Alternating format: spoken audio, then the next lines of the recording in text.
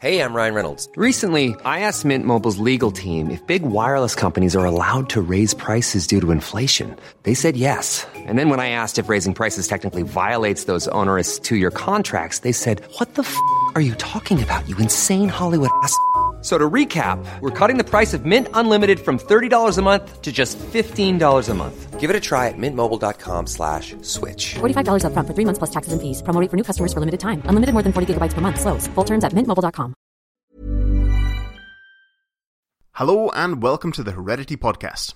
I'm your host, James Bergen. Coming up, we discuss a newly developed metric for evolutionary and conservation genetics, and we see a prime example of why it's always good to apply new genetic tools to conservation genetic questions that we already think we have the answer to. Now, as scientists, we like to think that we're always being as fair as possible. But the truth is, most of our work focuses on just a handful of species. So today we're taking the time to appreciate the lessons that we can learn from often overlooked taxa. First up, we talk to Dr. William Goodall-Copestake, a researcher at the British Antarctic Survey and sole author on the recent Heredity paper, NR-DNA mtDNA copy number ratios as a comparative metric for evolutionary and conservation genetics. Now, Will's work focuses on a group of zooplankton called salps, which are filter-feeding tunicates that kind of resemble floating sacks of transparent jelly. Through an unplanned series of events and insights, Will followed these salps on a journey that would take him on a voyage across the Atlantic and Southern Oceans to arrive at a new and exciting destination, an entirely new metric for looking at functional genetic variation. But I'm betting that for a fair few of you, this will be the first time that you've even heard of a salp. So why choose to study such an obscure group of animals? The reason I targeted these two species was that I've been studying one of them for quite a few years, Salpa thompsoni, and this study sort of came about as a brainwave I had whilst studying the mitochondrial DNA of that species. For the second species, I actually picked it because it seemed like one of the best comparative species to sort of face off against Salpa thompsoni. This is Salpa fusiformis. I was lucky enough to collect that just off Gough Island back in 2013. What was the experience like of collecting these things? Because I imagine you went there yourself on the boat, and it's kind of a bit different to how most geneticists would work. When I collected the second species, Salpa fusiformis, it was actually part of a larger survey looking at biodiversity around Gough Island and also Tristan da Cunha, in fact. And everybody knew that I quite like looking at salps. And so when I saw these animals come up, I made sure I put them to one side and saved them for future analysis. And little was I to know that a couple of years later, they'd be more or less one of the best comparative groups I could use to face off against Salpa thompsoni. I suppose to do with fieldwork, even though I'm a geneticist who spends most of his time in the lab or on the computer, I've been increasingly spending a lot of time working at sea, and this paper felt quite special to me because I actually submitted it whilst I was crossing the Drake Passage on my way to the Antarctic Peninsula. No way. That's fantastic. Yeah, it's quite funny because when I was submitting it, it was a little bit rough, and obviously it was the usual comedy of the mouse jumping off the table and everything else in the computer lab. That is very different to what I think most people's experiences of being a genetics researcher would be. So I guess moving on to the genetics proper, because that's what this paper is. Your study is looking at the ratios between nuclear ribosomal DNA and mitochondrial DNA. And I'm sure these will be familiar terms to the people listening, but maybe you could just refresh our memories as to what these are and why you were looking at them and what your main aim was in the study. They're both what they call multi-copy loci. They're present in multiple copies in genomes. So they've classically been a target for molecular ecologists for a long time when people extract DNA to identify the nature of a species or how diverse it is or how related they are. But as well as being useful as markers in that sort of investigative sense, the nuclear ribosomal DNA, it's essential for protein synthesis. Mitochondrial DNA is essential for energy production. And because of this, there's a few authors have been advocating over the years that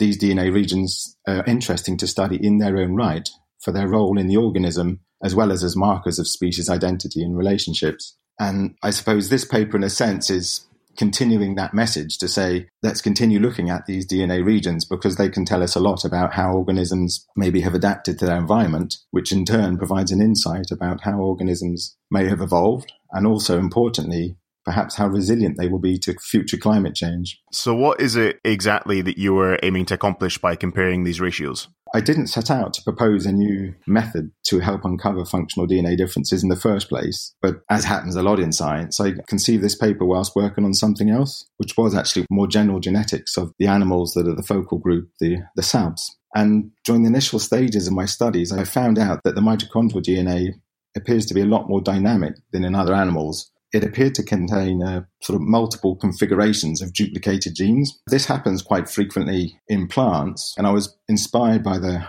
work of others on plants actually to try and estimate what the abundance of the different forms of mitochondrial molecule or submolecule were in SALPs, in case it might be of functional significance. During the course of this process, I ended up comparing the abundance of mitochondrial DNA with the abundance of another type of DNA called nucleoribosomal DNA. This is essentially because there's background data for nucleoribosomal DNA available, so I could readily do that. Yeah, I was simply using nucleoribosomal DNA as a reference point for the quantity of mitochondrial DNA. Then I carried out some literature searches to discover if other scientists were doing the same thing, and I was surprised to find out they weren't. The more I thought about it, I realized that I was doing more than simply trying to investigate ratios of some dynamic forms of mitochondrial DNA. I potentially had the basis of a new metric that could be used to look for functional DNA differences between individuals and species. The idea just came, I suppose, from something else. I didn't think of it initially. Yeah, no, I imagine that is something that many scientists are familiar with. But like you say, there's a couple of different species in this paper. It appears anyway as though it's a completely new method. So I guess I'm quite keen to find out what your key findings in the study were and how you were applying this method. I already had an insight into the genetics of the polar species Salpa thompsoni, but what I needed was a non-polar species, ideally as closely related as possible, that lived in a different environment. And as it happens, salps are mostly tropical, subtropical. So I picked one of the non-polar, Salpa fusiformis. And what I speculated beforehand was that perhaps the non-polar Salpa fusiformis and the polar Salpa thompsoni would have some physiological differences, and these may be reflected in the nucleoribosomal DNA to mitochondrial DNA ratios. And to test this, I basically used two approaches, quantitative PCR and then high throughput methods. What I basically found was the two approaches essentially concurred, and they did indeed reveal that there was a difference in the mitochondrial nucleoribosomal DNA to mitochondrial DNA ratio between the two species. And I was actually quite surprised how different the nucleoribosomal DNA content was, and it seemed to be the biggest driver of the difference in the ratio between the species. And when I looked at the sequence variation underlying what appears to be an increase in nucleoribosomal DNA in Salpa thompsoni, it essentially confirmed the hypothesis on Salpa thompsoni, which suggests that the number of copies of this gene has increased, probably to help produce more protein to counteract the low temperatures of the cold environment. The levels of mitochondrial DNA were more similar between the two species than the levels of the nucleoribosomal DNA. But what was interesting was that the mitochondrial DNA of the polar species Salpa thompsoni appeared to contain signatures of DNA damage, and it could have originated for several reasons. However, when I read up on the adaptations of animal mitochondria to the cold, I found out that one of the most common ways by which certainly fish species adapt to the cold is by modulating the lipid composition of their mitochondrial membranes. But this comes at a cost of an increase of what they call reactive oxygen species, which can damage DNA. And this seemed to me to be a bit of a smoking gun of, well, have the salps undergone this kind of change? And I found that quite interesting, because if this is happening, at least to some extent in Salpa thompsoni, then we can see, on the one hand, with the mitochondrial DNA, how the organism responded to the cold has actually resulted in what appears to be DNA damage, which is in contrast to one of the main explanations for what happened with the nucleoribosomal DNA, which was a sort of positive adaptation to generate more protein to help the organism grow and live under cold temperatures. So I quite like the different interpretations from the different results. Yeah, definitely. I think I was very conscious not to overinterpret either of the results, because this was just a first look at what's going on, but it's a way in there. I mean, we've mentioned a couple of times that this method appears to be completely novel, but I wonder what you think the strength of these ratios are in comparison to other currently available metrics, and how do you think this method could be applied more broadly in other groups, and what kind of research questions we can use it to investigate? The value of this approach is as a tool for pilot studies and preliminary investigations, because with a lot of time and many resources, scientists can readily and directly look for potentially functional differences in DNA content between species. But when resources are limiting, or when people are just starting out on a project and they just want to sort of dip their toe in the water of looking for functional differences due to adaptation, I think that's where using this metric has a role, because it's relatively cheap, relatively straightforward to do. And yet, if it can uncover differences, those can then be used as a smoking gun for far more detailed genetic analysis. So it's kind of an ideal method for dipping your toes into a non-model species in the wild and kind of getting a grasp on whether or not it's worth really investing a huge amount of resources in it. I think absolutely that. And I'm fully aware that I picked one species, South Thompsoni, where I knew there was something funky going on. So I'm hoping that people will explore it, and I would like to explore it in the future to see how useful it really is, because at the moment, people just aren't generating that kind of data. That was Dr. William Goodall-Copestake, a researcher at the British Antarctic Survey and sole author of the recent Heredity paper, NRDNA mtDNA copy number ratios as a comparative metric for evolutionary and conservation genetics. Now, as far as Will and I can tell, this is an entirely new method that he has developed. So he's really keen for people to go and have a read of the full paper and provide feedback and insights on its potential use and application across a diverse range of research fields. Up next, we have a 2-for-1 offer, as we speak to both Professor Brad Schaefer and Dr. Evan McCartney-Melstad from the University of California, Los Angeles. Combined, they make up 2/3 of the co-authors on the recent paper. Population genomic data reveal extreme geographic subdivision and novel conservation actions for the declining foothill yellow-legged frog. For the first time, this study uses new genomics methods to answer questions about the population structure of this species. Now, such studies have lagged behind with amphibians, largely due to the size of their genomes.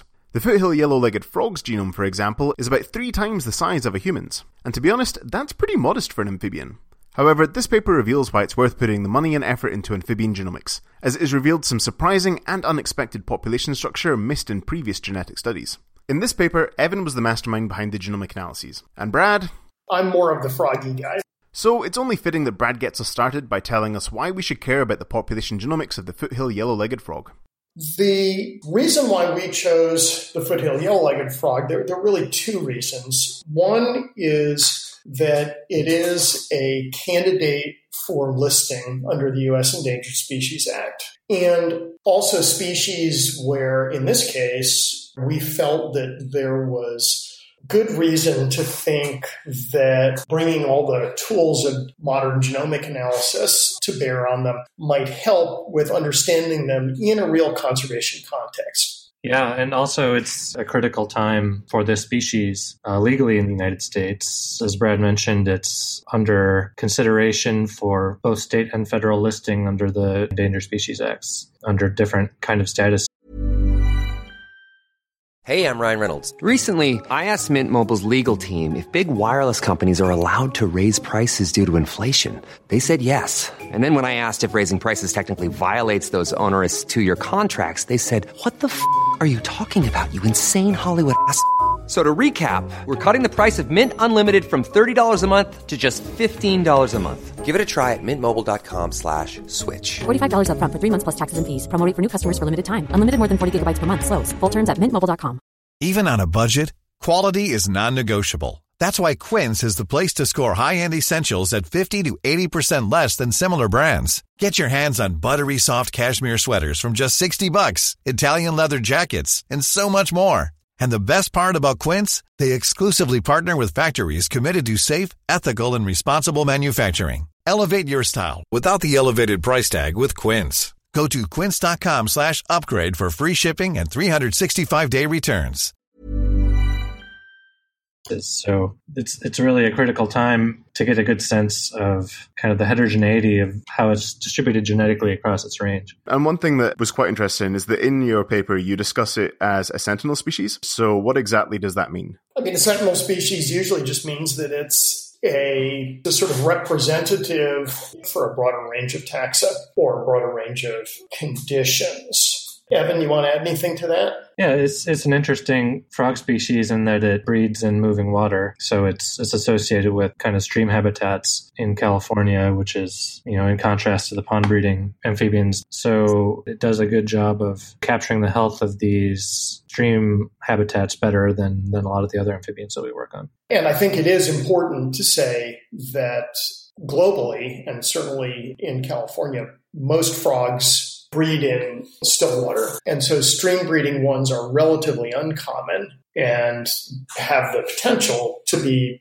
have a very different sort of lifestyle and very different population structure than pond breeding ones. It may be that when we were using the term sentinel, we had also in mind kind of a canary in the coal mine kind of situation where amphibians tend to be pretty sensitive to environmental perturbations. So they can act kind of as an umbrella species and also as an early indicator of how the habitat is doing. Perfect. Well, I mean, I think you've kind of explained really clearly why this is a really good species to study. But obviously, we're here to talk about genetics. And you do mention in your paper that there have been some earlier molecular studies on the foothill yellow-legged frog. So what was the main aim of this landscape genomic study? So the earlier study was based on mostly mitochondrial DNA and a single nuclear locus, and looked at a lot of the same questions that we looked at here, namely trying to understand which parts of the range were most different from one another and to what degree their structure and how those different populations are related to one another.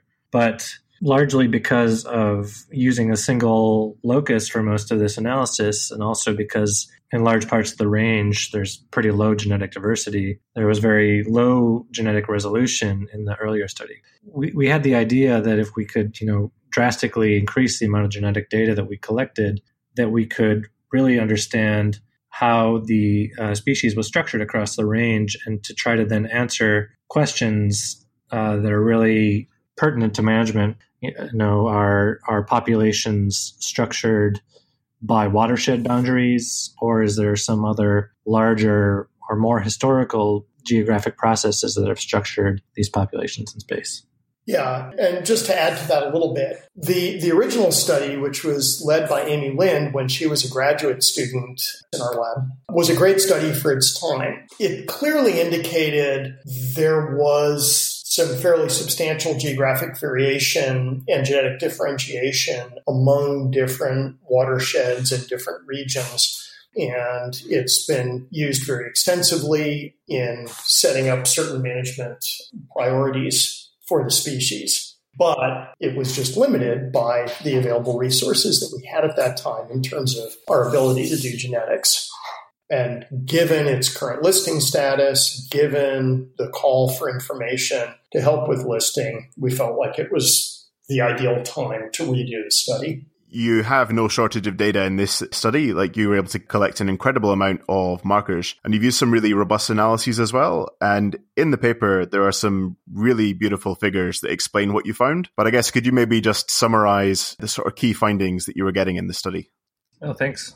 A couple of things really jumped out at first. And among these were just the level of population structure present across the entire range, and also the degree to which the samples from the southernmost part of the range in Monterey County are different from everything else, which is a really important conservation concern, because this group of populations, they're the most different from everything else in the range, and they're kind of the last remnant of the southern part of the range of this species, which came all the way down towards Los Angeles. So just the total degree of structure was really surprising, and the fact that these Southern California samples really stuck out as completely different from everything else was a little surprising and very concerning. And I'd say also the degree to which we found different amounts of substructure within our different populations. So in Northern California and Oregon, basically half the state consists of a single population where all the frogs are nearly identical to one another, whereas in the Sierras and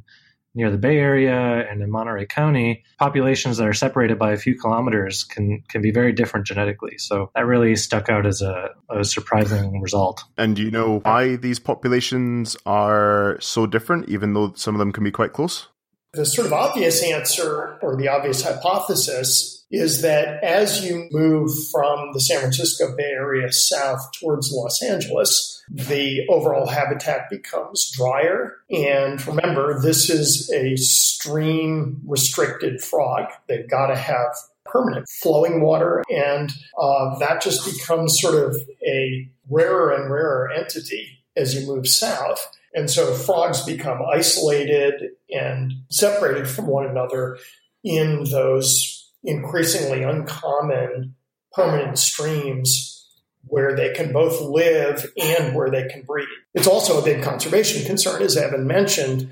If you look at the map in the paper, you'll see that from a little bit south of Monterey all the way down to Los Angeles is completely empty. And it's because they're extinct from that whole southern part of the range. And so it means you're losing disproportionately in the southern part of their range the areas that have the greatest levels of genetic variation and that sort of capture the greatest amount of evolutionary divergence within the species, also that potentially have the greatest potential for climate adaptation and things like that.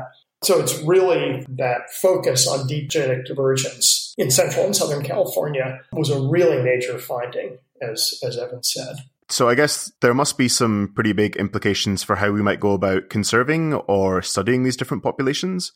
From the standpoint of the samples at the far southern part of the range, you might see that empty part of the map and think, this is a place that would be great for reintroductions. But what our genetic analysis is showing is that if you want to try to recapitulate what was there before, time and populations are really running out in terms of being able to let something back out into the wild that's similar to what was there before. Yeah. I mean, a major question that this brings up is whether or not that last remnant set of populations that still does exist in the area south of Monterey, whether that is in fact the genetic lineage that was historically all through Southern California. There are a lot of frogs in museum collections from that southern part of their range, but they're all preserved in formaldehyde. And it's always been very difficult to get DNA out of those formalin preserved specimens.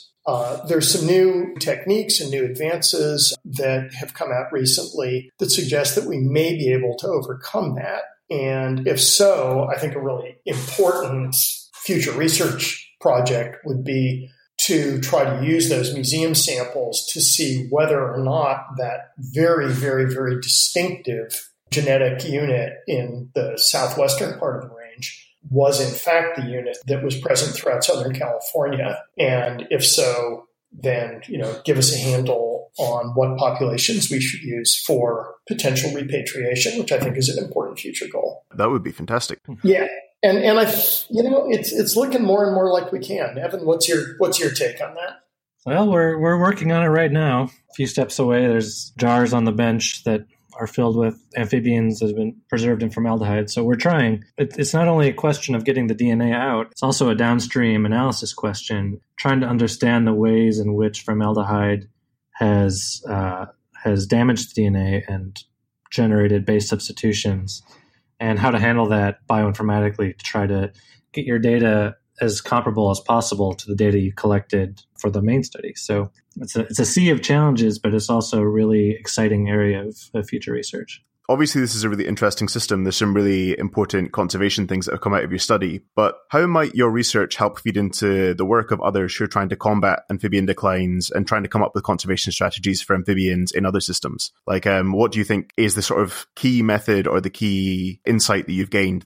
There's two take-home lessons from our study that I would emphasize. The first is that a frog is not a frog is not a frog. If you understand them in Northern California, that doesn't mean you understand that same species in Southern California. And the second is that even though an earlier study has been done and completed and was excellent for its time, you can learn a lot more if you can apply genomic tools compared to single gene or a few gene genetic tools. That was Professor Brad Schaefer and Dr. Evan McCartney-Malstad, both researchers at the University of California, Los Angeles. They are two of the three authors on the recent paper, Population Genomic Data Reveal Extreme Geographic Subdivision and Novel Conservation Actions for the Declining Foothill Yellow-Legged Frog. And I wasn't kidding about the figures. They really are great. You should definitely go check them out, and while you're there, give the paper a read. Just as a final note on this, Brad and Evan were really keen to highlight the important role of the third and final co-author on this manuscript and the knowledge exchange her involvement allowed. The third author on this paper, Müge Gittes, was a visiting scientist from Turkey in our lab at UCLA. Dr. Gittes is an amphibian and reptile specialist, and having her involved in this project gave us the opportunity to work with an international colleague, which was really great.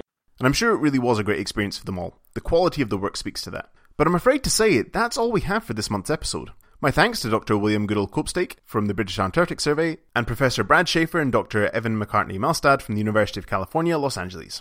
These interviews were a little bit longer than usual, but I hope you can see why I just couldn't cut them down anymore.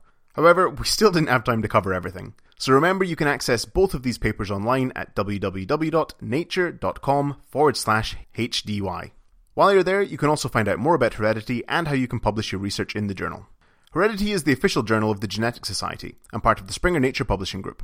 To keep up to date with the podcast and find out about breaking Heredity news, you can follow us on Twitter at Heredity Journal. You can also follow the Genetics Society on Twitter at GenSocUK and find it on Facebook. I'm James Bergen. Tune in next month.